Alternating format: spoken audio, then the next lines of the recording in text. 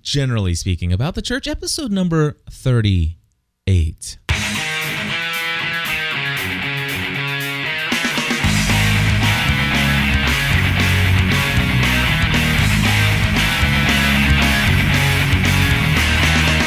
Hello, everybody, and welcome back to another episode of About the Church. My name is Cliff Ravenscraft. And my name is D.G. Hollums. And here today, we are going to do what we do every week. We're going to generally speak about the church. Just generally. Just generally. Yeah. Real talk about real faith.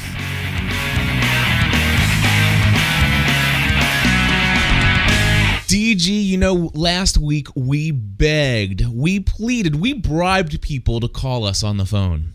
Yes, we did. Like nobody's business. No doubt, man. It's like I took my cell phone down on the streets and said to this guy, he's like, man, I will buy you a sandwich if you will just call me. Please. Seriously, though, we did get some callers this week, and I think probably the best thing to do is just to honor that by let's go ahead and see what people are saying about our show. Sure. All right, so the first thing we have is Rick in Wisconsin. So, Rick, what do you got for us? Hey, this is Rick calling from Wisconsin for the About the Church podcast. There was so much in this week's show, I have to really abridge my comments or I'll leave way too long of a message. I guess I'll start with the last subject about the flag and whether it has a place in a church. Not something I had really given much thought to before, and I think DG made a lot of good arguments that I couldn't really refute, with the possibility of one thing. I'm not sure what the regulations surrounding the flag are, because I remember when they were trying to pass a law about the burning of the flag that I thought I heard on the news that the federal government doesn't actually have any law regarding how the flag is to be handled, but it's the American Flag Society, which was formed about 100 years ago, that formulated these rules that are kind of the standard, but I don't think it's a law. So if I felt that the government was mandating that the flag be held above everything else in my church, then I would definitely not want to have a flag there. But if it's just a tradition, then I think it could be there as a part of elements of the community that the church is a part of. The somewhat Christian heritage in our country, in the sense that many of the founders and the people who led the movements that brought about the formation of the country were Christians or believed in the Christian God. And going to the social justice part of it, I agree strongly with the idea that if the church was doing everything the church should be doing, many of the social programs that the government does wouldn't be necessary. The church ought to be doing those things. And the same thing with the environment or abortion or whatever issue. And I agree that it's often the loud voices at the far ends of the spectrum that drowned out any reason and conversations that would actually accomplish something. And if we try to practice our Christianity... And I think that's pretty much all we got from the rest of his cell phone there. Yeah. We're losing your signal, but I think we got the gist of what Rick had to say there. Yeah. Rick, thank you so much. We're so glad that we sparked a couple thoughts, and if nothing else, that's what I hope this podcast does, is it really helps people to really think about what they believe and to get them thinking about things rather than just passively accepting everything that is just laid before us. Yeah, and honestly, the reason this came about is because it was an issue that had just come up in my life that I was wrestling with, and so we just kind of brought that out there and let everybody else kind of wrestle with it as well. And welcome to life. This is exactly what I think is good about doing a podcast and stuff like that. Is so if you're wrestling with something, we can bring that up here and we can have a discussion over that, and we can include other people in the community to be able to do that. So that's exactly what happened. And in fact, if you happen to be wrestling with something that we haven't brought up, definitely feel free to just light up the phone line here Area code 859-795-4067. It's available 24 hours a day, 7 days a week. And by phone line, we mean voicemail. That's right. Absolutely. And there are probably no lights involved unless you call the screen a light. But do call us. If you have a question about the Christian faith, I mean, seriously, we would love to discuss it. I'm not saying that we'll have an answer for everything, but we will probably discuss it in an upcoming episode. So do call us. Don't limit your calls just to things that we've covered. Right, Is exactly. Basically what I'm saying. Yeah, and I meant to ask you if you could add or tell me where to place stuff. Do we have an About the Church thing on the forum? Not on the forum. The online forum, I've always kept basically faith-based topics out because simply because it all started with the Lost podcast. Sure. And there's a great, huge community there but yet it's not one that's built upon shared the Christian reason I asked that is I'm just trying to find out where we could be able to put show notes or something else like that. Like where could I give you a link for people to because I have the updated flag code in downloadable form from the House Representatives website. You know, it's just stuff like that we could just throw up there and just say, hey, this is where DG was reading this stuff and where he got it. As soon as we're done with the episode, just shoot me an email with the link and I'll put it into the show notes. Cool. If people just go to gspn.tv and then they go to where it's housed on the website, it'll be in the show notes. So we'll go ahead and put the flag code in then. Yeah. I'll just give you a link to it. I actually already sent it to you via email. But basically, I think you're exactly right. I don't think there's necessarily a law, a law about this kinds of stuff because it would basically be interfering with free speech, blah blah blah. Because that's what everyone uses to be able to burn the flag.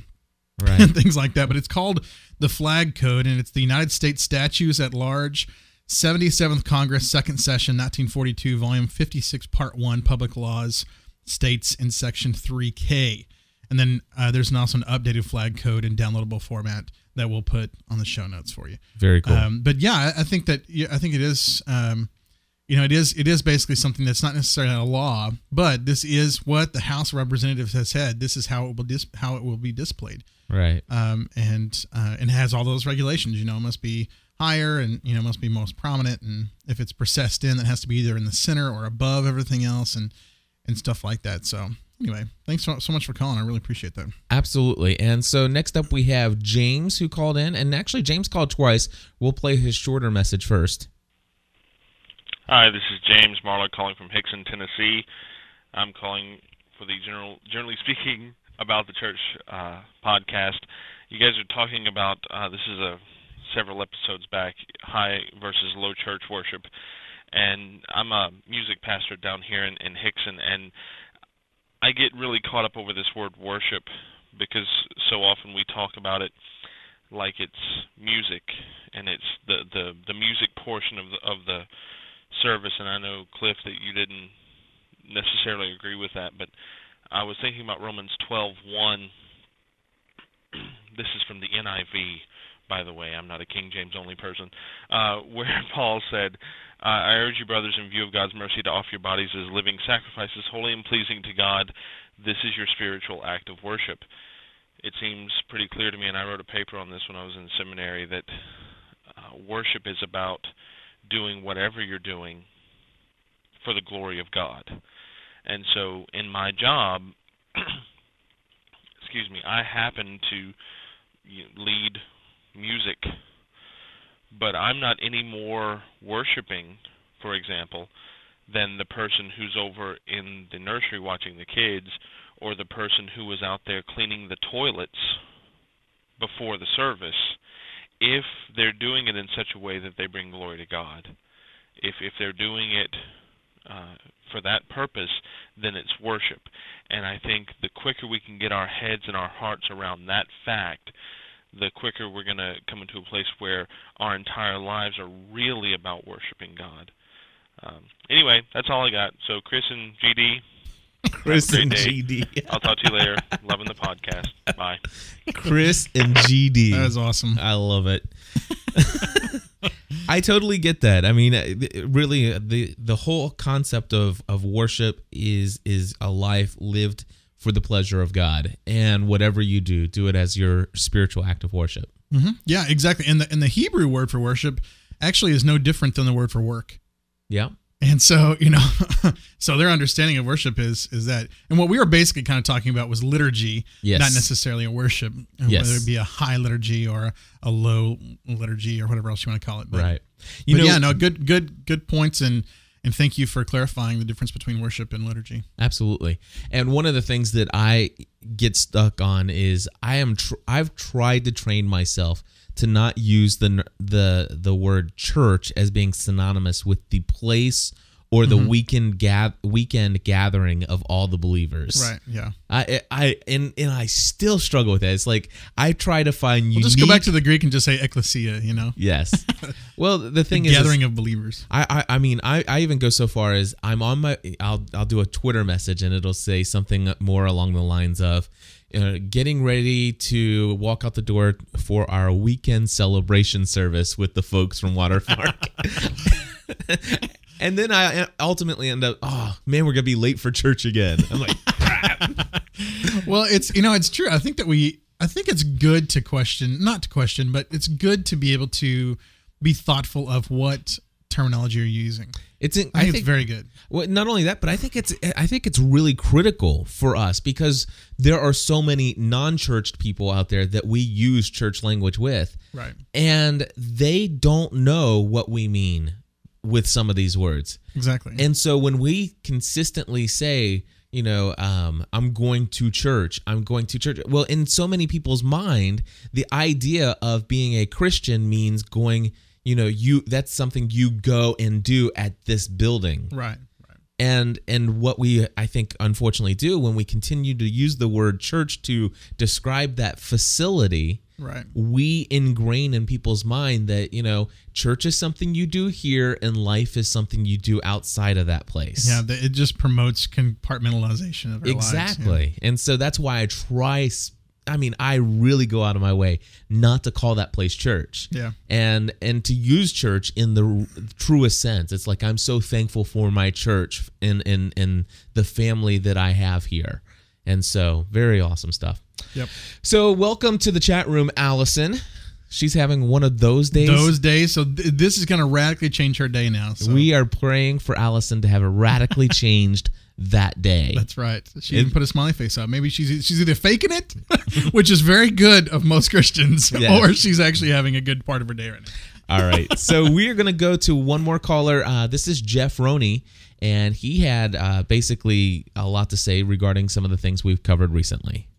Hey guys, this is Jeff Roney, and I just want to give you some thoughts on your show about social justice and evangelism and that kind of a thing. Sorry for the fans, it's pretty hot here. So I agree with everything that you said, and I do think it's interesting that something like social justice is still kind of a new concept to some folks, where I've been following this for quite a while, and Bono is a huge proponent of social justice, using your belief and your status and your stature for good in the world. And he spoke many times at the prayer breakfast in Washington. And if you can get and listen to the last prayer breakfast he did in Washington, it's amazing. It really is. I mean, it's almost like you're at a church service. Bono is just right on the money when it's talking about AIDS and support.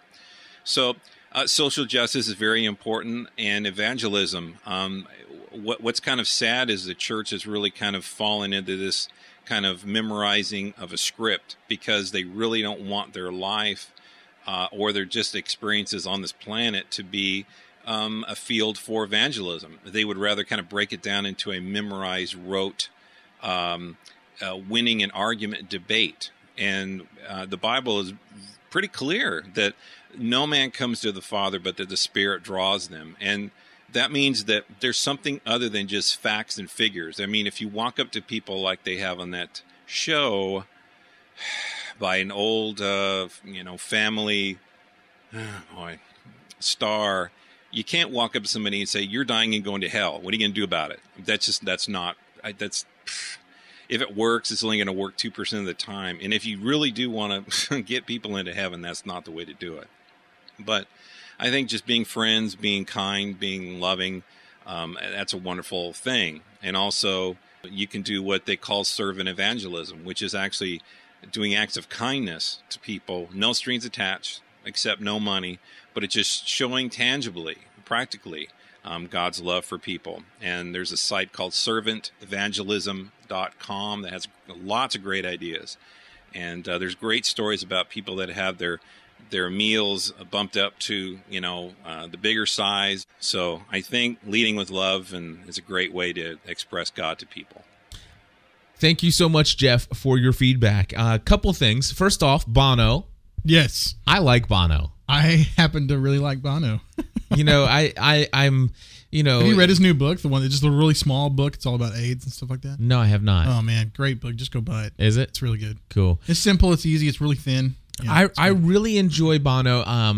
Now, I had not seen the video yet of the prayer breakfast talk that he gave. However, I did see where he was interviewed by, Willow Creek, Bill Hybels. Uh-huh. Have you ever seen that interview? No, I've not seen that interview.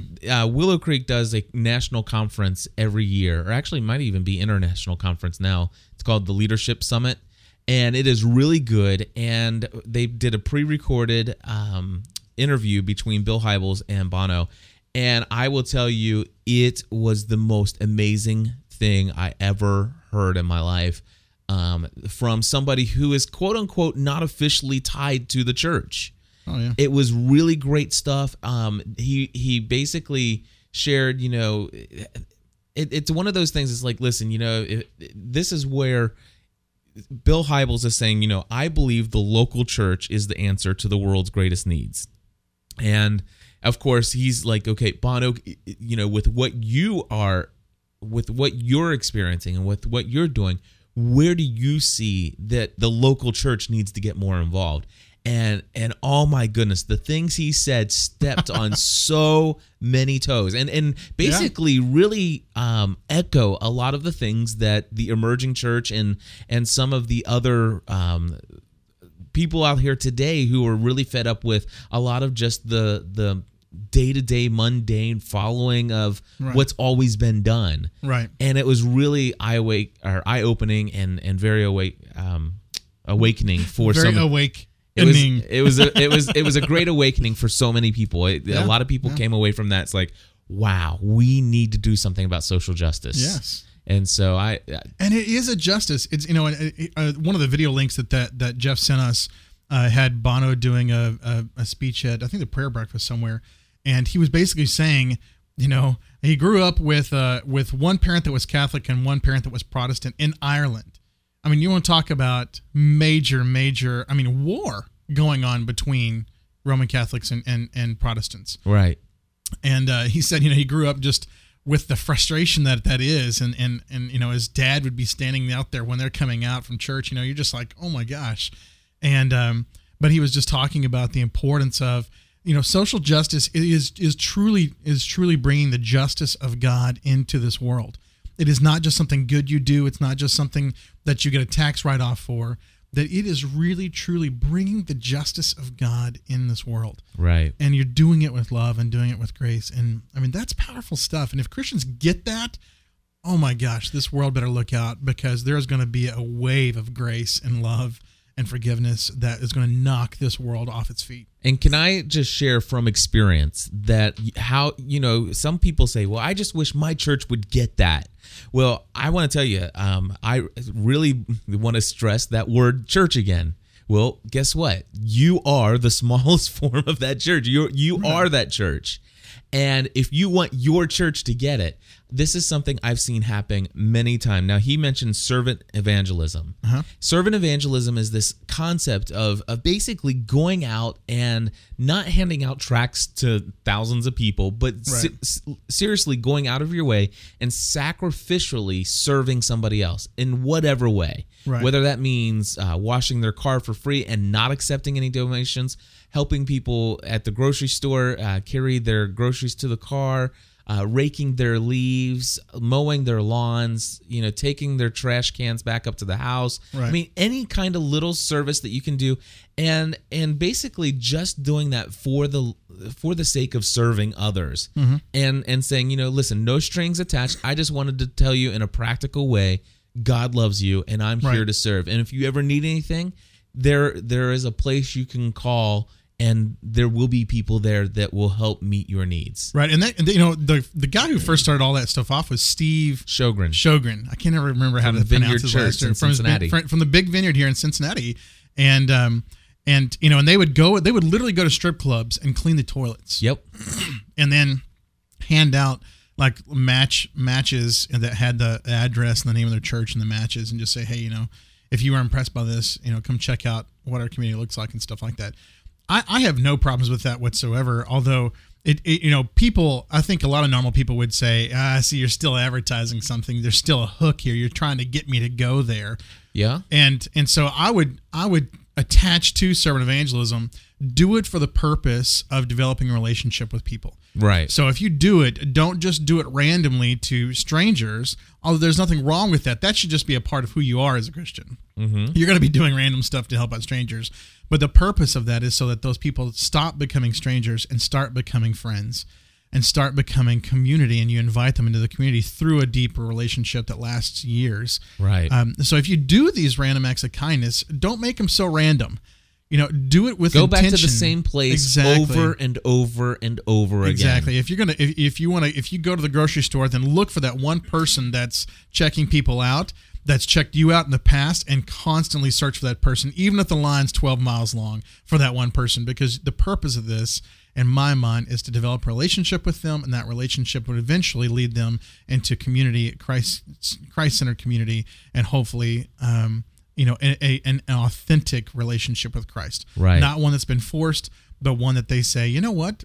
This Christian guy, this God that you say, if you are supposedly a representative of him, then I would do that in a heartbeat, because you've helped me through the death of my mom and helped me through, all of these different things, because you had a relationship with them. Right. You cared about them and you loved them, and you got to give them a little sense of what grace and love and forgiveness look like. So. And the other thing I will say, and going back to this story, is that what I've seen, and I've seen this take place more than once, where 2 or 3 people hear about servant evangelism, and they think, oh my gosh, our small group, we should do this together. Let's do this. And then all of a sudden they do it. It becomes something that it's like, wow, we really made a difference. I mean, we really served. It felt good to do this. Yeah. And they do it again. And then all of a sudden another group in the church hears about it and they want to join in. Yeah. And then another group. And then before you know it, the entire church, it's in the bulletin, the entire church is showing up. And before you know it, your church in the community, and I know this from experience, has become known as the church that goes out into the community and does these things. And other churches start sending teams of people to come with you. Yeah. And eventually what happened in several circumstances was that this one church would then train these other churches how they started, which is, it's like, dude, listen, don't start big, start small. Yeah. And don't go over organized with this thing. Don't think that you have to go raise a lot of money. Yeah. By golly, start out with 4 or 5 people. Take the people you got and go do this. Right. And it really does change the way people look at evangelism. Yeah, definitely. And serving others. So very cool. Alrighty, so let's see here. I think we have James has a second call. It is a 4-minute call. I'm going to play all 4 minutes, and DG and I are going to go grab a bite to eat. I was about to say, we're going to take a nap real quick. We'll be right back. No, seriously. We'll take notes and we'll follow up. Hey, Cliff and DG. This is James calling for the Generally Speaking About the Church broadcast. I'm real dumb because I'm a couple of weeks behind, so I'm like catching up, and so I'm calling, of course, to comment about every podcast as I finish them. But I just finished listening to the episode 34, Wives Submitting to Husbands, and, well, I mean, you guys waited till the end of the episode to really hit the hard topic, but there was something I wanted to just throw out there for discussion maybe next time, since we're just speaking generally about the church. DG, I believe, said that the verse right before Ephesians 5:22 is submit to one another out of reverence for Christ. And that, again, I'm not saying you were saying this specifically, but I've heard a lot of people say that what that means is we're all supposed to submit to each other. And so, which is true because that's obviously what it says, but then they take Ephesians 5:22, wives submit to your husbands as to the Lord, and they say that, but that could also, the inverse of that is true, and husbands submit to your wives as to the Lord.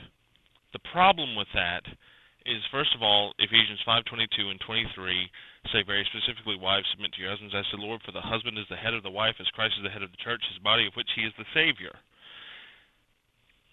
So if you invert that, it's not that big a deal if you invert the first part. But then if you invert the first part, wives submit to your husbands and husbands submit to your wives, then you have to invert the second part, which would mean this: for the wife is the head of the husband, as the church is the head of Christ, of whom she is the Savior of him. That's hard. But then again in 24, as the church submits to Christ, so also wives should submit to their husbands. Now, as Christ submits to the church, so also husbands should submit to their wives. And you just can't do that. Paul takes a very specific approach here, and he says, submit to one another out of reverence for Christ. Now I'm going to tell you how that's done. He talks about wives and husbands, slaves, children, all these different ways that we're supposed to act in community. And when he says, husbands, love your wives, what he's saying there is, here's how you're going to submit, husbands. You're going to love your wife more than yourself. You're going to take your will and put it aside so that you can love your wife the way that she needs to be loved. And that's going to be how you submit to her, because you're subduing yourself for her good. So, Cliff, I totally agree with you. In fact, my wife and I have used that exact illustration. If we have an issue that's come up and we can't make a decision, we can't agree on the decision, then I have to make the call. But we've gone a little further in our explanation of it. So if we decide to move, for example, or I decide to move and she didn't want to, and I get there and things fall apart, her responsibility is to come up beside me, be my helpmate, and say, it's okay, we will make it through this. God is still with us, it'll be okay. That's how she reacts if things go badly. And I've made the call, you see. And if things go great, I'm not to go, you see, woman, I told you, you need to submit to me all the time because I'm always going to be right. That's not how it works. This idea of mutual submission, and guys, I know I'm going on too long. Cliff, feel free to edit me if you want to, or just toss us out altogether and just be edified, you too. What's going on here with submission is this is how we're supposed to function, again, in community. But it's very specific, too. It's not just a general thing. And submission is not bad. It's not a bad thing. Anyway, that's all I got for today. Well, at least for this podcast, particular episode. Thanks, guys. Still love the show. I've been listening to it for like an hour and a half now. Take care. Bye. James, thanks so much, man. Oh, that's awesome. Lots of good stuff there. Lots of good stuff. Let's see here. First off, we're not going to go ahead and cover everything we covered last week. So if this is your first episode and you're wondering what he's talking about with a lot of, the stuff that DG said last week and a lot of stuff I said last week regarding wives submitting to husband, I really encourage you to go back and listen to episode 37. Yes. However, we are going to talk, I know DG wanted to bring up a little bit just to follow up with this call, and I think DG also has another topic for us to discuss today. So yes, so go ahead. Well, first of all, I just want to say you are not real dumb. No, absolutely not. and it's very obvious that you're not real dumb just by the voicemail you left. So I cannot tell you thank you enough for leaving that voicemail and for telling passionately, being able to help explain to a lot of people what exactly is going on in the text here. Your voicemail, and this is one of the things I was telling Cliff before we started. I am so appreciative of your voicemail because we told everybody up front, at least when I came on, listen, sometimes our answer might not be, I don't know. Might be, I don't know. Mm-hmm. Or it might be, well, this is the way that I've always understood it, but I'm going to go and do more research. And that's exactly what your voicemail did for me. It forced me to go back and do research, do my own exegetical work on the text, go to some commentaries and stuff like that. And so I stayed up late just being absorbed by this and all day yesterday, actually, reading this stuff and finding this stuff. So what'd you come up with, my friend? So here are the 10 things the 10 things. I became obsessed. This is where we specifically speak about the church. Well, it's passionate. I'm just kidding, man. I became passionate about Just it. go with it. Number All right, one. so here are the things. Should we do top 10? We can if you want to. Start with it. number Did stop 10. at 11. So, Just go. all right. Number one is this is only for husbands and wives, not male and female roles. Okay. So I want to make sure that is very clear to everybody. This is not giving every male this opportunity to be able to say, well, you're a woman, you have to submit to me. This is only to husbands and wives. Okay. And Christ is the example that qualifies headship and submission. Okay.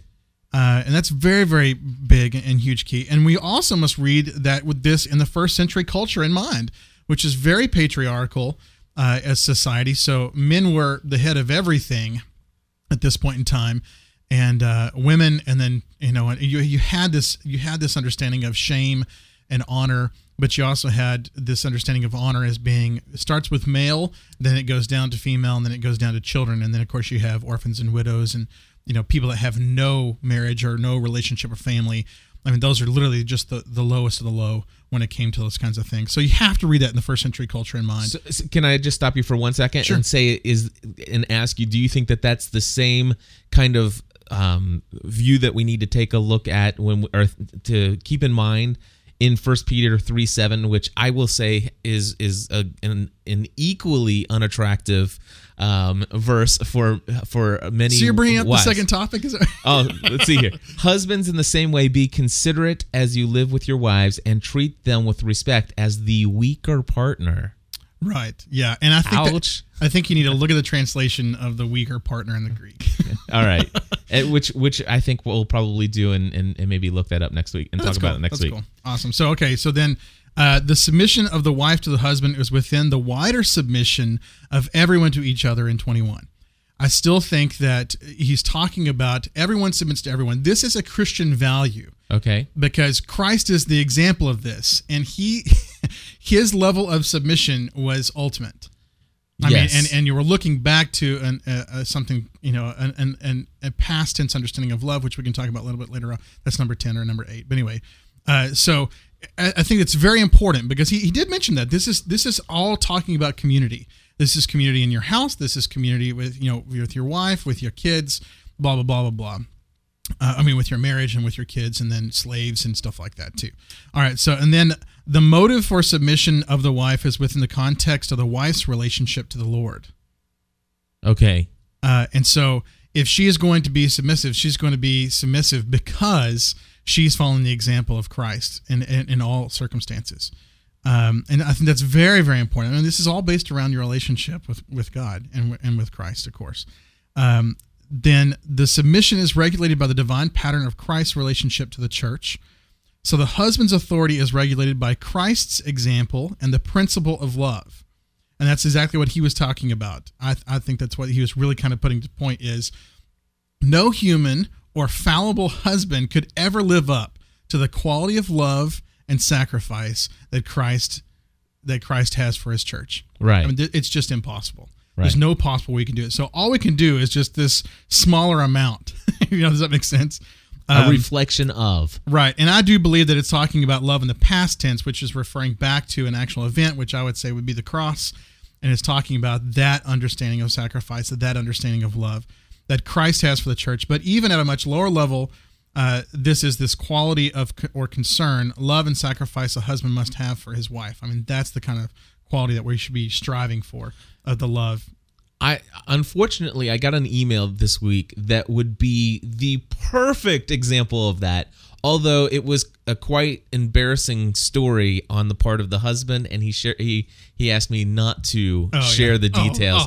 But oh my gosh, does it so perfectly illustrate that point right there. Yeah, exactly. And this man, as far as I'm concerned, it's one of those things where, yeah, I can understand where I would probably be very embarrassed by the financial issues that brought about some of the circumstances. Right. But boy, the story in which is told through this email that just happened recently, oh my gosh, was it powerful and moving and motivating. And I can't share any of the details, but That's okay. That's all right. But it was. Let me just tell you, the idea of just going out of your way to sacrificially serve your wife and meet her needs is just amazing. Yeah, that's awesome. And that is what we're called to. Right. We can selfishly want and desire so many things, but it's again, it's not just in the marriage relationship, but it's a Christian trait. It should be a Christian a mark of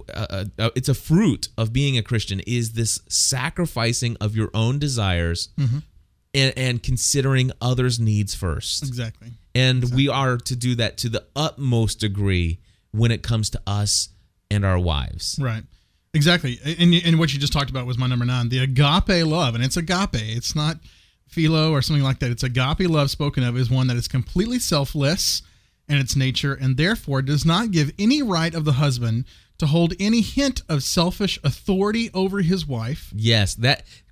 Just say that one right now. One more time. Does not give what? It does not give any right of the husband to hold any hint of selfish authority over his wife. That is the point where most women, or anybody for that matter, would give a problem, that really have a problem with the scripture to talk about, wife, submit to your husband. Right. They're afraid of what you just said. Right. They're afraid of someone taking it selfishly and taking this authority understanding and that's what he was talking, and abusing it. Exactly. And abusing it. But you got to give women credit here, because every human being has a tendency to desire power, to desire authority over other people. I mean, that's exactly what I saw.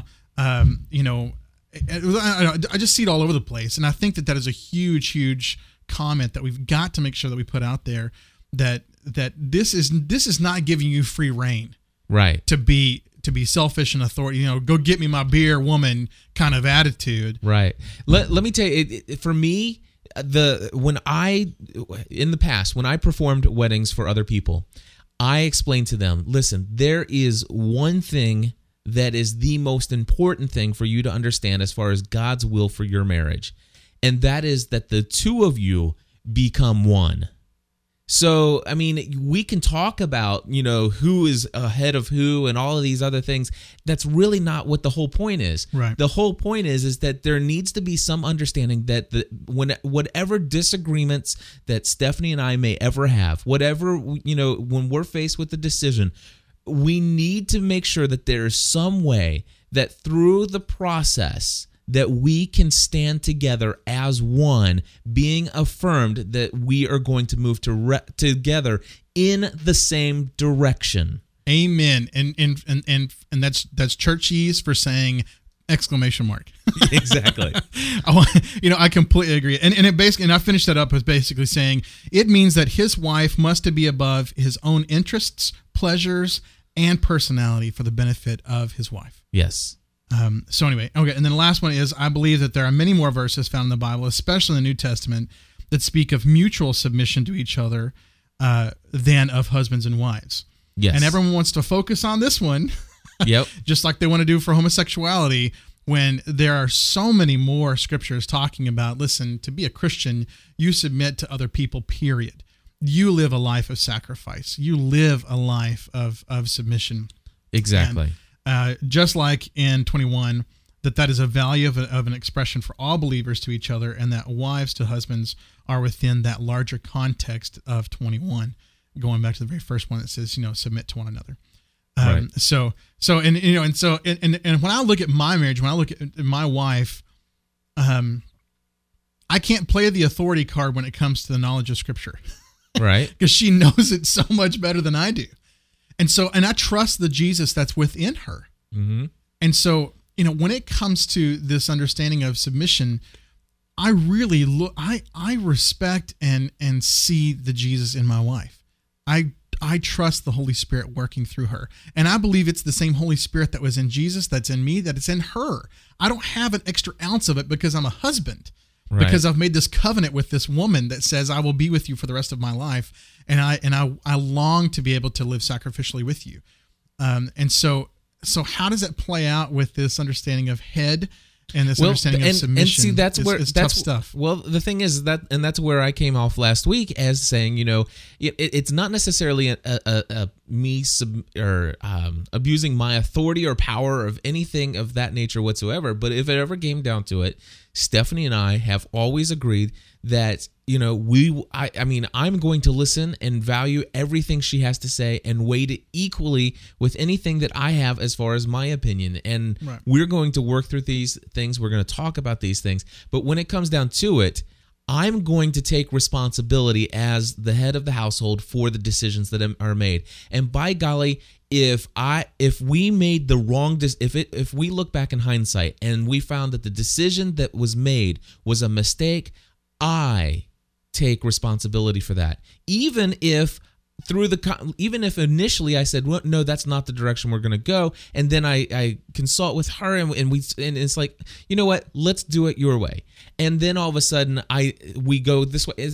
I still take responsibility, and Right. and I know that my wife would take responsibility right alongside me. Even though if I said I take responsibility, she'd be like, it's me too. And just because I know my wife, and I think your wife would be doing the same thing. She goes, no, it's me too. I don't want you to have all the pressure yourself. But I'm talking more along the lines of standing before God, taking responsibility kind of things. I believe that is one of the things that as a husband I've been called to do. Now, I've been watching a fictional television show about the Army called The Unit. Okay. Oh, yeah. And this is an awesome Lots show. of good explosions. Exactly. And Dennis Haysbert plays the unit leader. Okay. And their unit was infiltrated by this CIA operative who tried to get one of the subordinates to, set him up to do something. And what happened was basically there were some incidents that happened that one of the team members were clearly responsible for. And when it came down to it, the team leader says, listen, I need to call the colonel and tell him what happened so that I can take responsibility because this kind of just blew up on us. And he says, no, you tell the colonel it's my fault. He says, listen, if you don't know the rules by now, you better learn them. When you are the team leader, you take full responsibility for anything that happens. The buck stops here. Exactly. Right, yeah. And I don't know. I cannot give you an exegetical explanation of that, but in my heart, I really do believe that when it comes down to it, as the husband, I'm going to stand before God and be responsible for these decisions, and not my wife. Yeah. Not that she is not going to be before God responsible for anything. That is not what I'm saying. Yeah. But I'm talking about... But people can take it that way, so I'm glad you clarified it. I'm clarifying that now. But I am saying when it comes down to it, it's kind of like my children. I don't want... my children are one day going to grow up, and they'll be responsible for their own decisions and everything like that. Sure. But for the time being... I need to tell my children, it's like, listen, I don't care what you want. This is what I say. Right. And if something bad happens as a result of it, I'm responsible. Right. And as the head of the household, if my kid goes out and throws a baseball through the neighbor's yard, even though I told him not to, guess who's responsible for that? As the head of the household, I'm responsible for that person's eminent domain, and therefore I will need to replace that person's window. Right. Does that make sense? Yeah. And then the same, it's kind of that along the lines of what I'm thinking. Yeah, and I think the reason, the real rub for me is that a lot of people put the emphasis on the head of the husband, and they don't put the emphasis on we are one. Right. And that's the challenge of this verse. And I'm going to always put the emphasis on we are one, and way over and above the fact that I am the head of the household, just as Christ is the head. I agree. So, I agree. And I think that's very, very important for me in my life, but it's very, very important, especially for all the people who don't read this in context, who don't get it, and they make all these assumptions that, and I know people, I know Christians, good friends of mine, that they believe that it is the woman's role to have as many babies as possible because the Muslims are birthing all these kids and they're going to take over the world. So we as Christians have a responsibility to birth as many kids as possible. And you have to stay home. I mean, this is the authority. I'm saying that in quotes. This is the authority they think they have. You have to stay home I'm the only one that can be able to provide for this family. And then they think that they have to start their own business, and they're not feeding their kids. I mean, their family is on welfare basically, and they're driving around an SUV, and they're doing all these things, and and there needs to be some way for someone, ideally in the perfect world, it would be Christ and the wife, that would say, you need to wake up, because God did not give you this authority to make your family miserable and you okay. Right. And so I always want to put the emphasis on on mutual submission, way over and above this submission that everyone misunderstands, because we clarified that of the wife to the husband. So, but I'm not saying that this is not happening, and I'm not saying that this is not the case. I've clarified out what I believe it means to be submissive and what it means to be the head, a completely selfless head. Right. So anyway, cool. A lot of fun. Well, we have about 15 more minutes. Did you have another topic you wanted to introduce?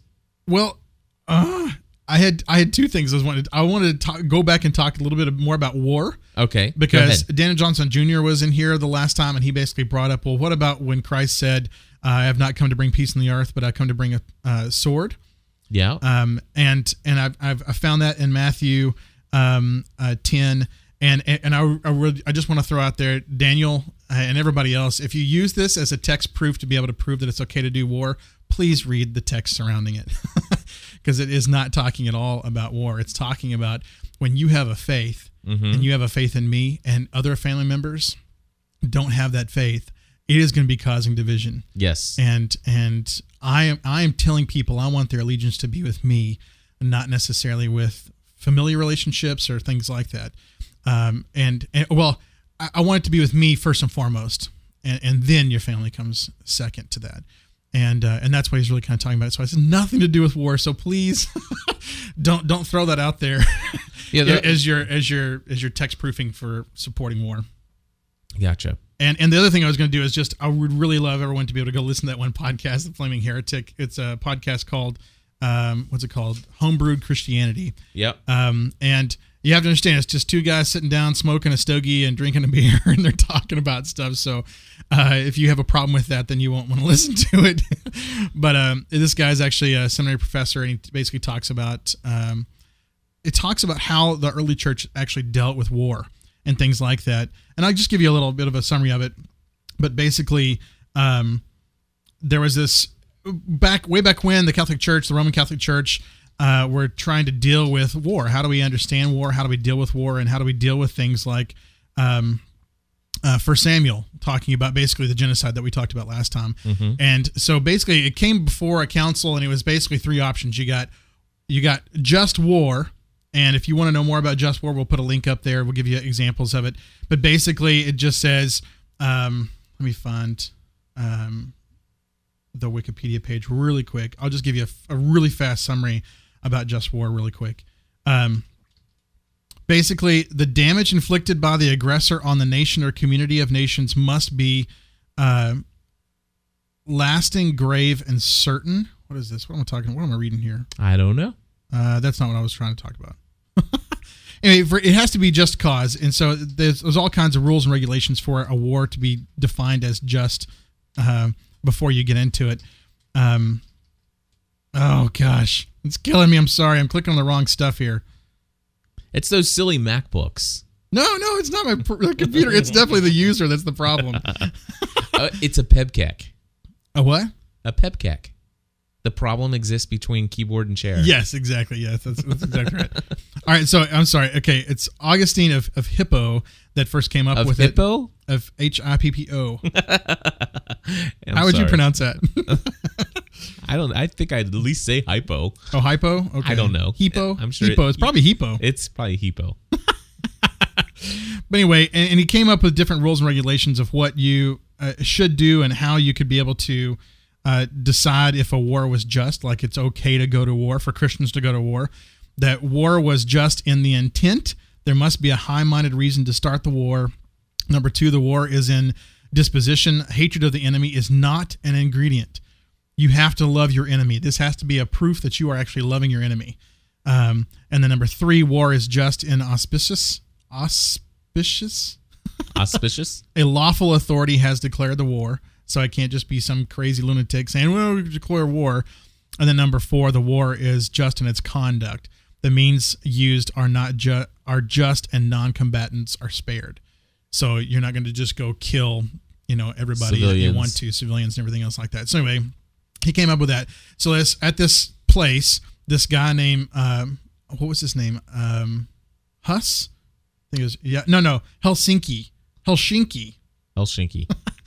So he basically was there at this Hussite Reformation 100 years before Martin Luther, and they were arguing, how do we deal with war, basically. And they were using the 1 Samuel to say, oh, well, it's okay to have war because God sanctified it. He justified it way back in the Old Testament. And then some people took that to the nth degree and said it's okay to have holy war because God is the one who told us to do this.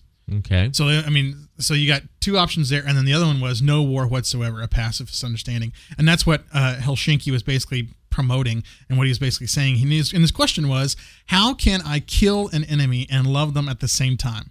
I don't get that. I don't get how that works.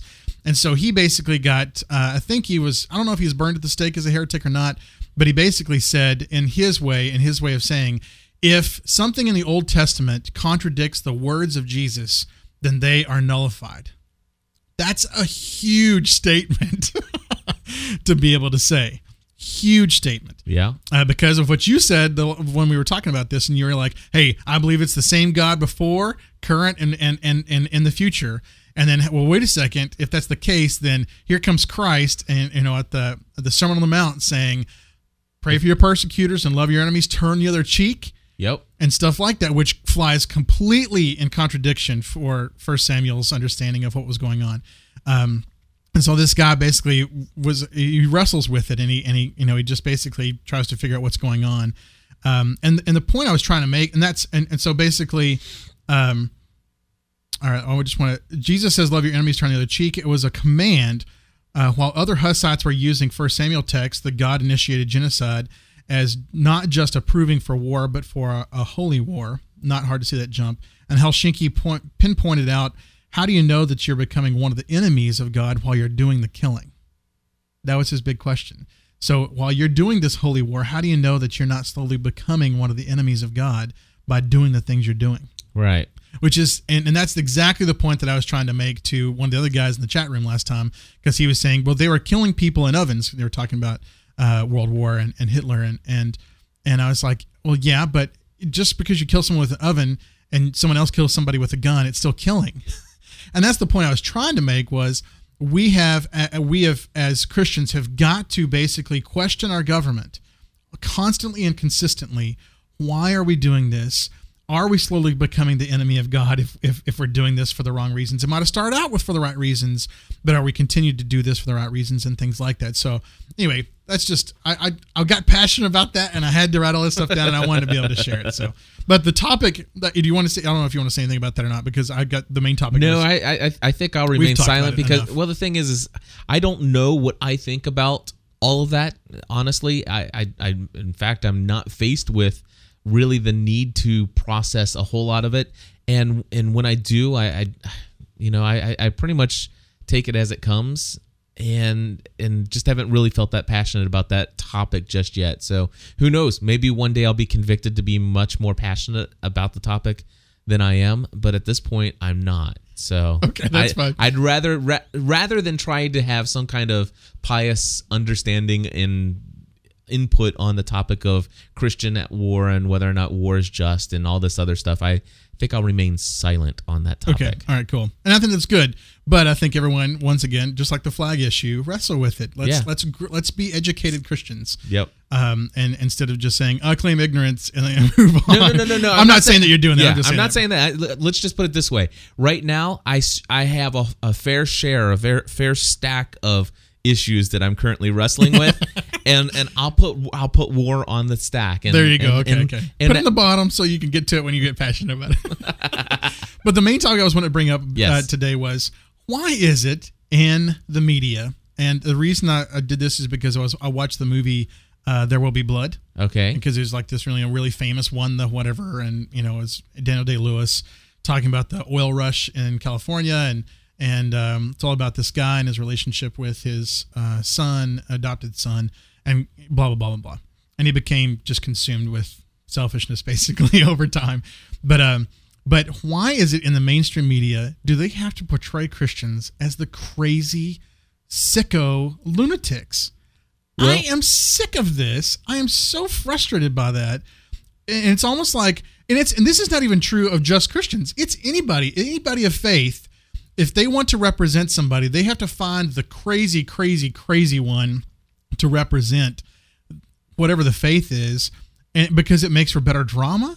I mean, I get very frustrated by that, because it's almost like you guys have never even talked to a Christian if this is the way you're going to portray us. I don't know about that.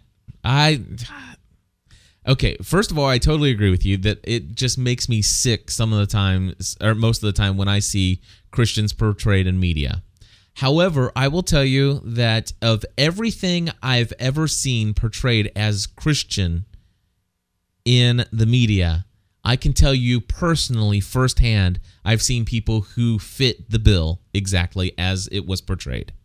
I've never seen a movie or media portrayal of a Christian that I have not at one point in my life seen somebody face to face that met that description.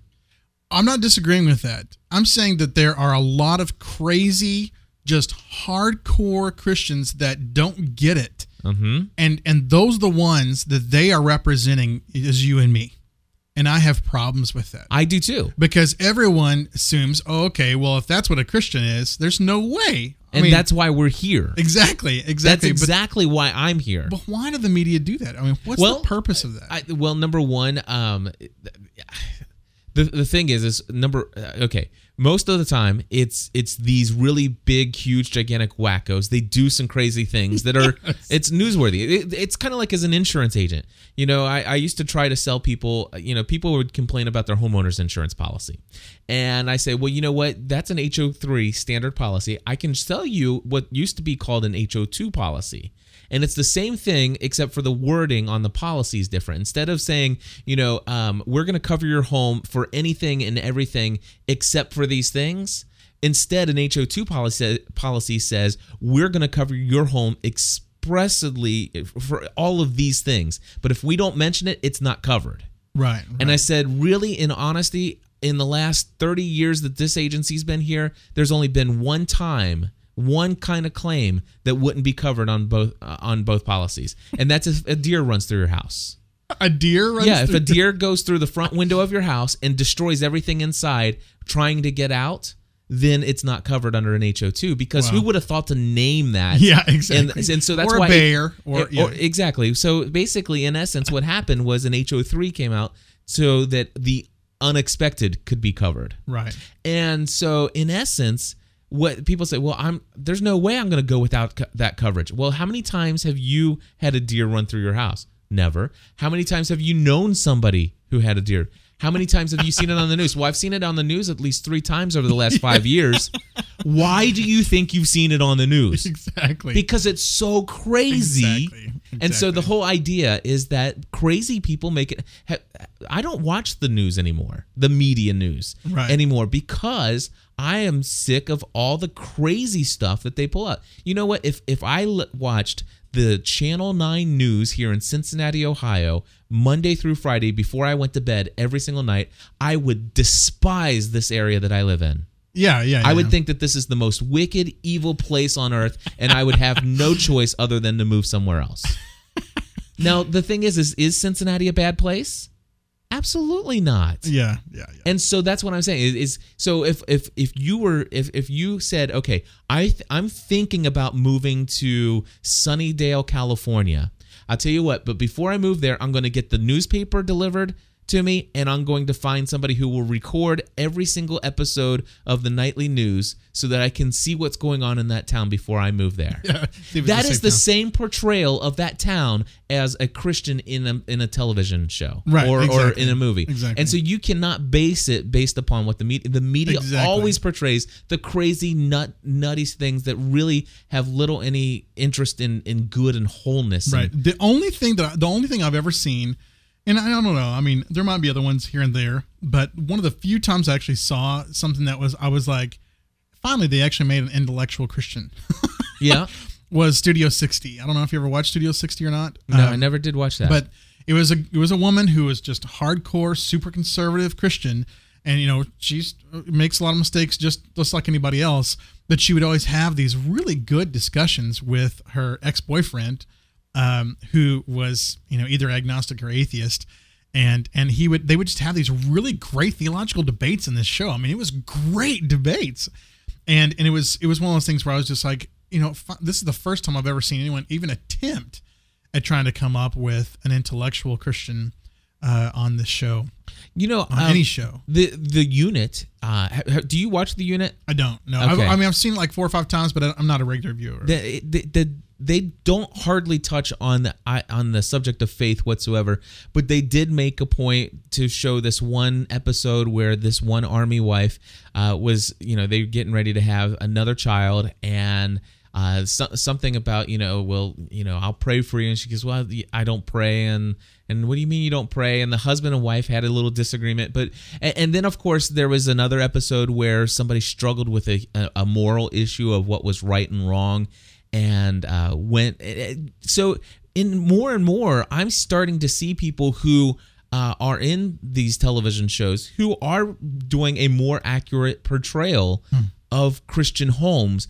And it's not, by Christian homes, I'm not saying it's like, well, you would think that there would be more Christ at the center, right, and at the center of more decisions and stuff like that. But for the most part, at least I'm starting to see places where people are people of faith, and they haven't quite maybe gotten to the point in their Christian journey that they're as devout to their faith, right, and where Christ is more at the center of their life. But I'm seeing it. It's just not. It's just few and far between. What about Lost? I mean, you're an expert on Lost. Was there like a priest or something like that? Yeah, Mr. Echo was, and they did a whole episode where Charlie was seeing visions, and he felt like it was important that for Claire's baby on the island to be baptized. It was of the utmost importance. So Christianity was not necessarily pooped upon. No. In fact, in Lost, Christianity is not pooped upon at all. Good. In fact, Firefly, my favorite TV series, they had a very open and honest, priest on there, and I really appreciated that too. So maybe I really do kind of get a sense, maybe, although it's definitely not true. And There Will Be Blood, but maybe they're getting at least in television series.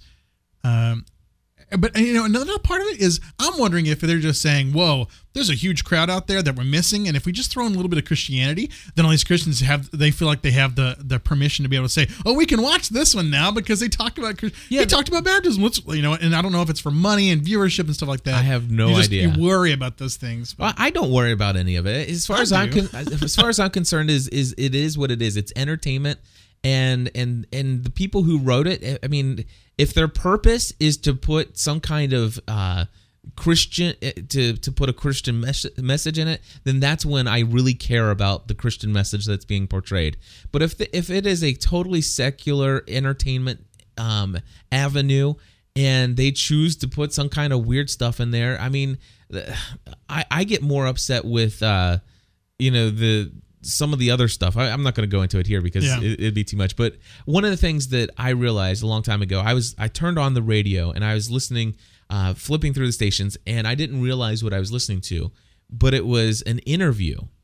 And come to find out, it was an interview from Howard on the Howard Stern show with a guy who claimed to be a pastor. And I'm like, okay, this sounds interesting. And then all of a sudden, I'm like, had the feeling exactly like what you just felt, what you were just saying. It's like I was indignant, I was enraged, and I'm like, I cannot believe that somebody. I mean, you have to understand that that's not what real Christianity is. Yeah. And it was the guy who runs GodHatesFags.com. Oh my gosh! And he was sitting there letting this guy spout off, and of course, what's his name? I just said his name. Howard Stern. Howard Stern was having a field day with it, just agging the guy on, and just really and of course making a mockery of anybody who would be a Christian. And the more I think back on that, it's like, hello, wait a second, consider the source. Right. Can I really fault Howard Stern for what he did? I mean, was it ruthless and crude? Well, that's what his he shtick. that's Yeah. his shtick. That's what he does. Yeah. And all of a sudden it's like, you know what? I can't be angry at that. That's who he is. That's what he does. If anything, I'm angry at the guy who got on there and does that website and everything else. And I think that's the guy to be angry And with. I can even tell you stories because they actually came and picketed our church in Santa Fe. Is that right? Oh yeah, yeah, and it was, oh my gosh. I mean, it was just all they wanted to do is to get publicity to be able to. I mean, and it was crazy. I mean, they had signs up there that had that stuff. And in the Methodist Church, our symbol is a cross and flame. Mm-hmm. And they thought they were going to piss us off by making it upside down. Like, what? But the pastor at that church was a woman, and so he basically said something like, "Your pastor's a whore."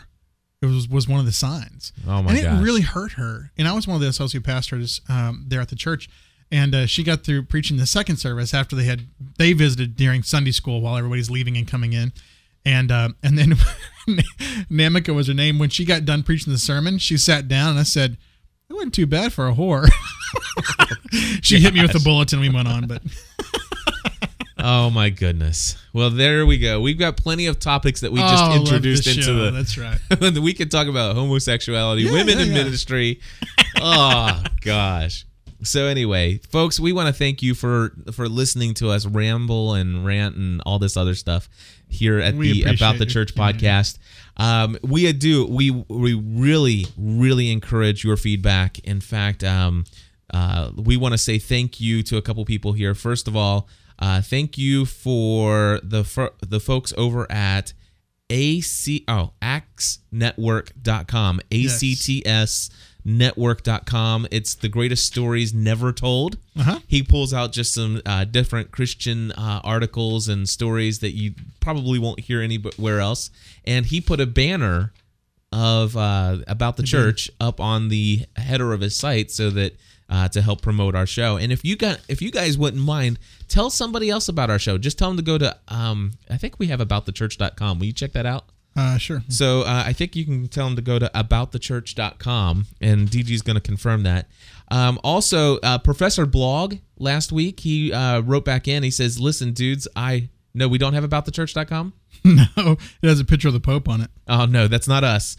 So don't send them to. Just send them to gspn.tv, and we're giving away someone else's. That's great stuff. Oh, that's awesome. I need to get us a domain. So anyway, just send them to gspn.tv and then to the category for About the Church. How's that?